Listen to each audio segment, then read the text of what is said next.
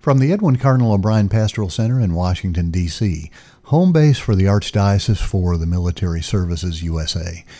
This is Catholic Military Life, the only official podcast of the Archdiocese. I'm your moderator, Taylor Henry. And our topic for this edition is infertility among U.S. military couples. And joining me by telephone from New York State, Kimberly Colby of the United States Marine Corps. Kimberly, welcome. Thank you, Taylor. Appreciate you having me. We're so glad to have you, and this is an issue that affects, the population at large, but also couples in the military, the dilemma of infertility. Kimberly Colby, tell me a little bit about your personal familiarity with this issue. Sure. So my husband and I were both active duty when we were married in December of 2015. And we were open to life. Of course, we attributed troubles conceiving because Mark was on a fast attack submarine for its first tour, so he was frequently gone. And we really pursued intensive treatment, actually through a NAPRO doctor in California, starting in 2018. And we've continued to face the cross of infertility. Now that we're both left active duty, I now see a doctor here in New York State, specifically a NAPRO doctor. But it is something that I feel is largely unrecognized or overlooked, reality of active duty life, specifically for active duty women. I see. So your husband, Mark Colby, was in the United States Navy. He is retired now? No, we both left active duty well before retirement, which if you were grandfathered in, that was the 20-year mark. But we both served over 7 years active duty. I see. You in the Marine Corps, him in the Navy. And you have been married how long?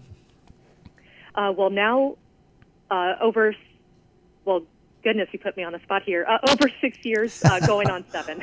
I'm not going to ask you your anniversary date next. But anyhow, so any idea of the source of the infertility, or is it irrelevant? You mentioned your husband had served on submarine duty. Is there any reason to believe that the source of the infertility is any kind of exposure he might have had in that role? That's a great question, Taylor. Oftentimes, infertility is just because it affects women in a very unique way. But all that to be said is many couples actually have both male and female-related infertility. In our case, it is female-related infertility, meaning it's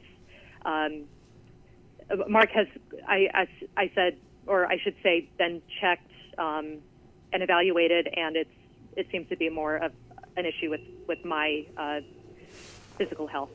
Understood. Which means, of course, that it's not impossible for you to conceive, but you're facing some difficulty at this point. Exactly, yes. Well, tell me, before we get into how you're dealing with this issue, tell me a little bit more about the experience of infertility. It must be extraordinarily frustrating and disappointing. What is it like? What was it first like when you realized you and your husband were having trouble conceiving? I would say it is very easy to feel very isolated. Maybe I think it'd be helpful for me to share a story that kind of, I guess, captures some of the feelings around infertility. Please do. So it was, I don't recall if it was my husband's first or second deployment, but what's common for a homecoming for submarines is for the families to be pier side as the submarine pulls in, so to speak. And I was one of the, that point, I was one of the few wives that happened to be active duty. So that in and of itself was, I just, in so many ways, couldn't relate to a lot of the other spouses because they were stay-at-home moms and had children. So it was certainly a challenge to relate in that regard. So when the submarine was scheduled, was finally scheduled to pull in, spouses, extended family members, significant others, so on and so forth, were pierside, and I'm standing there. I wore, a pretty patriotic dress. The wind is blowing, and this was at the time down in Point Loma in San Diego. And I recall looking around and seeing women with round bellies. I suppose they had conceived right before their husband had left, or brand new babies that had been born while their husbands or were on deployment. And then what really got me was, it's a tradition, I don't know if it's on all types of submarines, but at least for the fast attacks, that there's a raffle to be able to either be the first kiss or the first hug. So the first kiss is often, a wife or a significant other, and the first hug is typically the child of one of the sailors. And it was at that point where, the child, ran up to see their dad as he embarked off the boat, that it really just, just a lot of sorrow, feelings of inadequacy, am I enough? And of course, Mark is a wonderful man, wonderful husband, and of course embraced me as he finally was able to get off the submarine. But I share that story because so many emotions were experienced in that short amount of time. It was joy, anticipation of Mark coming home, but also feelings of inadequacy and really a deep sorrow, and I would say even sentiments of jealousy, why can't that be me? So you're standing dockside and the submarine is docking, and someone else, the significant other of one of the other sailors on board, wins the raffle and is the first to be kissed by the significant other, and there's a child who hugs the sailor. You observed all this. Am I drawing the correct inference from your story? Yes. Just to clarify, first kiss is, like you said, significant other, and then the first hug is a child of a sailor. So it's two separate occasions. I see. But they happen one right after the other. I see. And so standing there and witnessing that, experiencing what you're going through in terms of your own fertility, that's bringing it into stark contrast. Oh, that's a good point. Yes, very much so. Okay, so let's talk a little bit about Springs in the Desert. What is Springs in the Desert? So Springs in the Desert is a Catholic ministry that I find is really unlike any other ministry out there that accompanies couples who face primary infertility, secondary infertility, miscarriage, or infant loss. And the reason I say it's so different is because it is all about accompaniment and helping people to recognize how to be really transformed by Christ and live out both spiritual motherhood and fatherhood, and to recognize one's own fruitfulness, as well as collectively, as a married couple, your collective fruitfulness. How did you come in contact with Springs in the Desert? Taylor, I believe it was actually through social media, and perhaps it was just the algorithms that, based off searching and my interest in Catholic ministries, that I came across their website and subsequently signed up for a virtual retreat. And after that, I've been active and involved ever since. I see. And your husband, Mark, is he also Catholic? He is. He's actually the cradle Catholic. And you all were married in the Catholic Church? Correct, yeah.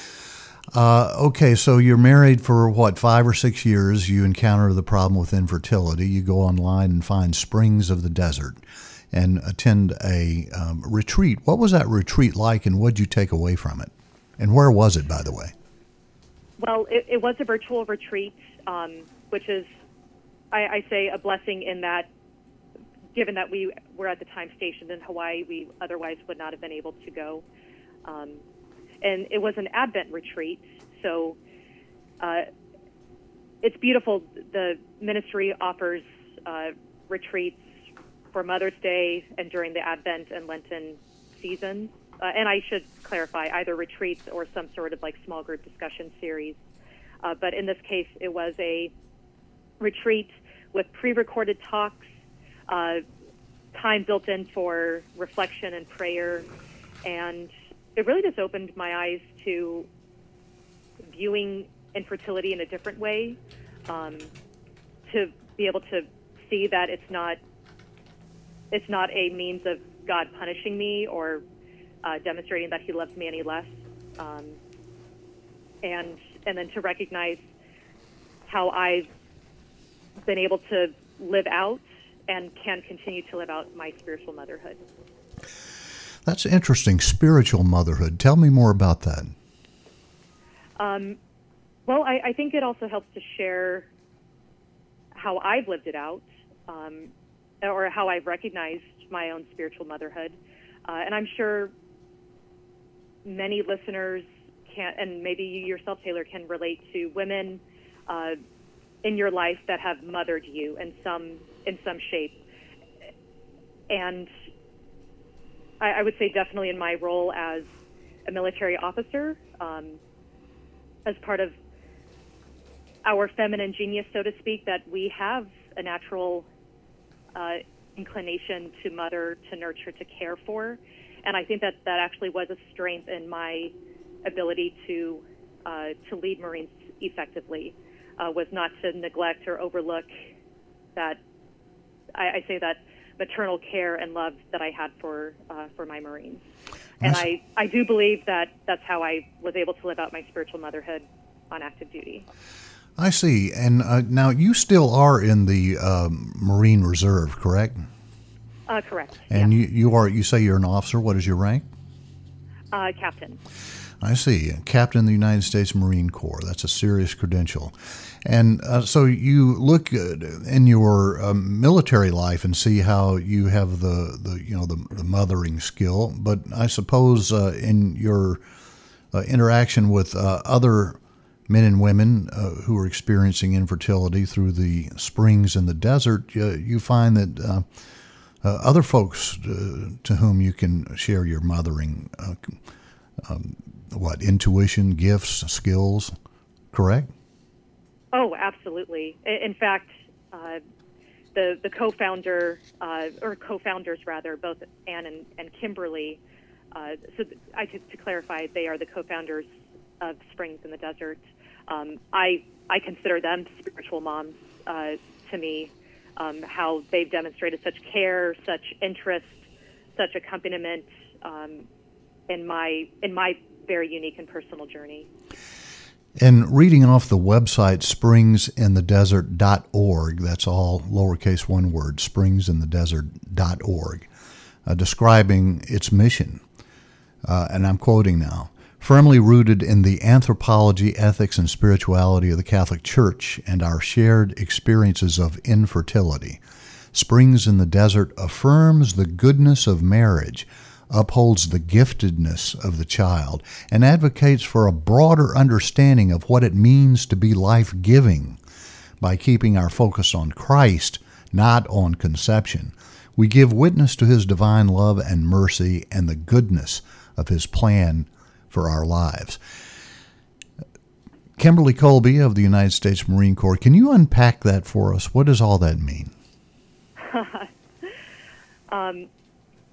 Well, I will say that Anne and Kimberly are both have at least a master's. Kimberly actually has a doctorate in theology. So they have such an eloquent and beautiful way of unpacking the mystery of infertility. But I would say, in my experience with the ministry, it is to recognize the true joy that is to be encountered in carrying the very unique cross of infertility, to see one's worth and value is not because of one's ability to conceive or bear biological children, and it is the unique call of every married couple to bear fruit. And sometimes that's a physical reality of the bearing of children. But regardless of one's ability to conceive, a married couple is called to be that light, to be truly the earthly image of the Holy Trinity. And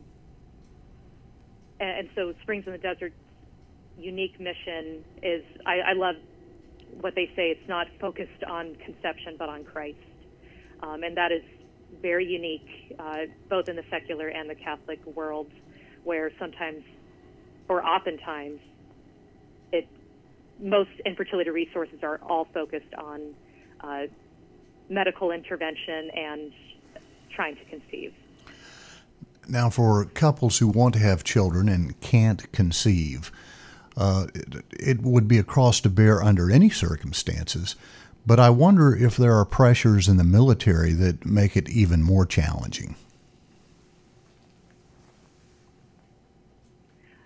You know, that's a good question, Taylor. I mean, I can only speak from my experience as a former active duty Marine, and I had access to medical care under, I say, the Department of the Navy, because all the personnel were Navy. The access to, I say, Christ-centered health care, particularly with infertility, in my experience, was lacking. Typically, the workup with infertility, there's a standard workup, which I don't need to go into detail, but after everything is found to be quote-unquote normal, the next step is typically IUI, which means intrauterine insemination, or IVF, which most people will recognize that acronym, in vitro fertilization, neither of which are in accordance with God's will for our lives and for upholding the dignity of human life. So I try to look at it. The bright side was I had the ability to share and explain my reasoning for not wanting, or to declare to the doctors and medical staff, no, this is not an option for me. But in many ways, it felt like the end of the road. Okay, well, what next? What else can you do for me? And oftentimes, if you said no to either IUI or IVF, there wasn't much that they could offer. Kimberly Colby, who with her husband Mark is dealing with issues of infertility. For the listener who is facing a similar situation, maybe you could kind of walk us through the processes of coming to terms with your difficulty conceiving a child. How you were able to come to find hope and solace and encouragement in fellowship in Springs in the Desert, and what can that listener do now to confront their own difficulty conceiving? Taylor, I think it's very important to honor and to acknowledge that infertility is a grief and it's a very unique grief. I've heard it said that grief is either any sort of loss or change, and I suppose the tricky thing to understand, and for those that don't bear this cross, is particularly with primary infertility, meaning that one has not been able to conceive, there's really nothing physical or tangible that you have lost. However, the loss is really in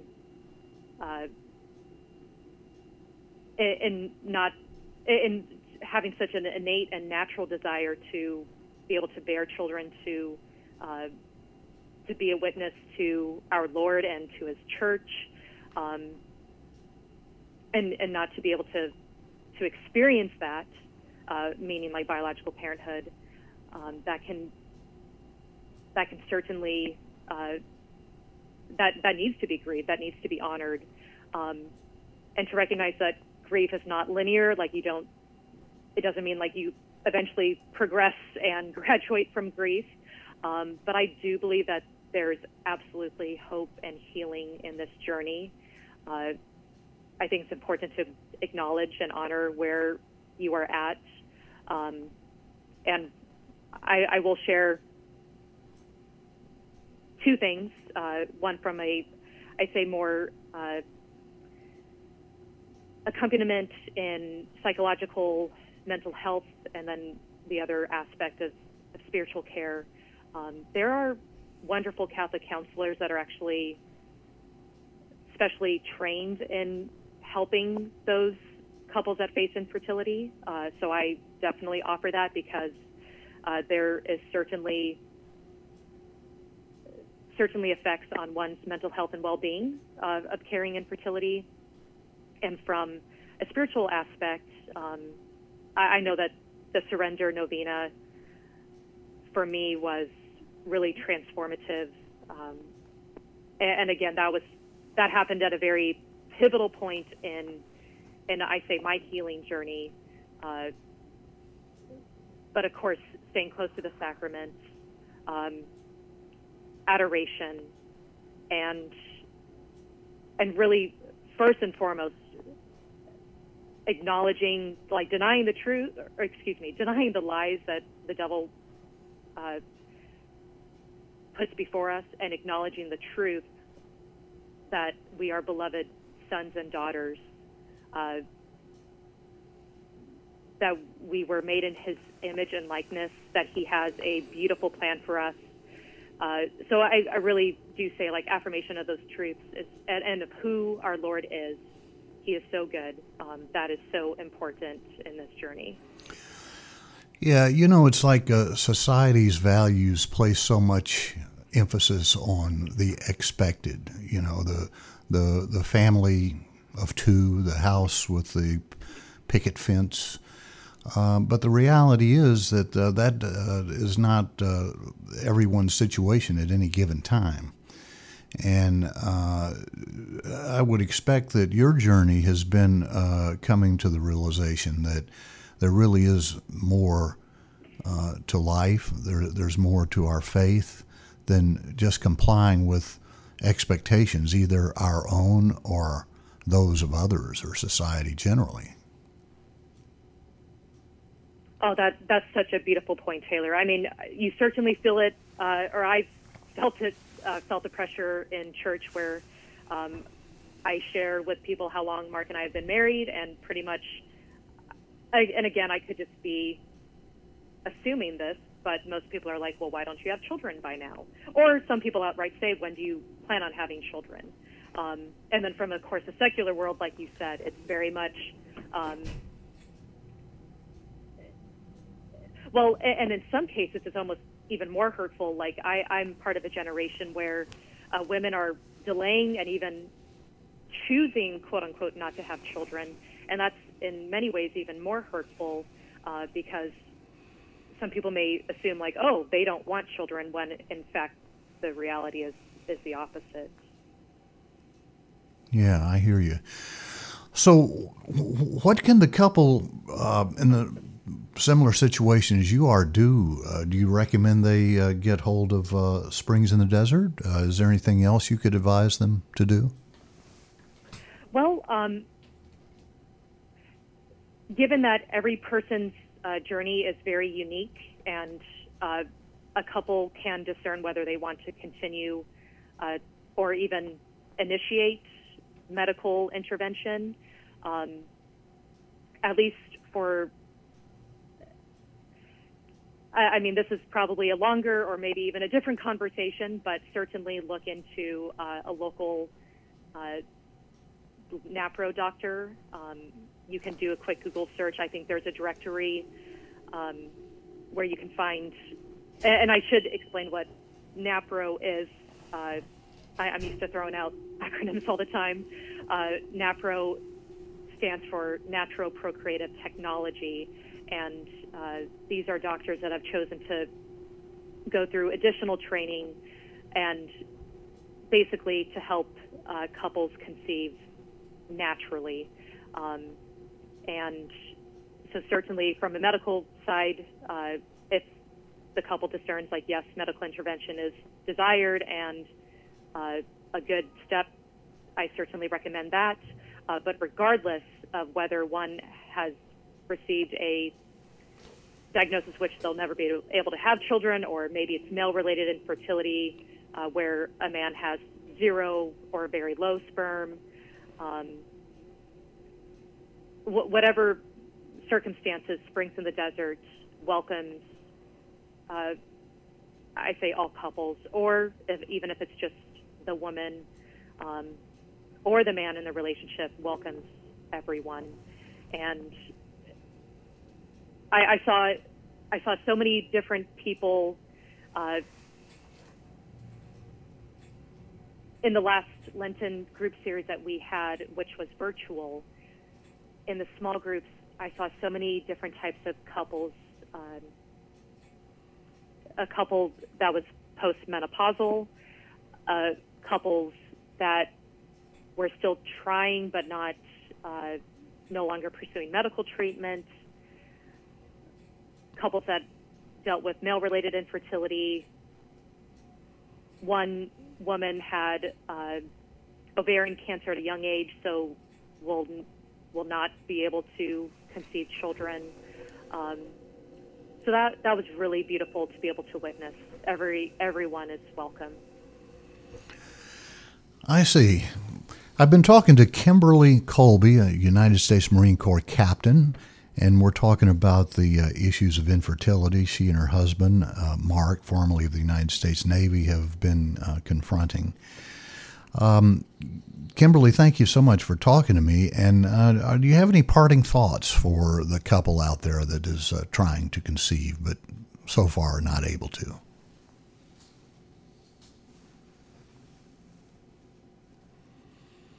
I would share that you are not alone, that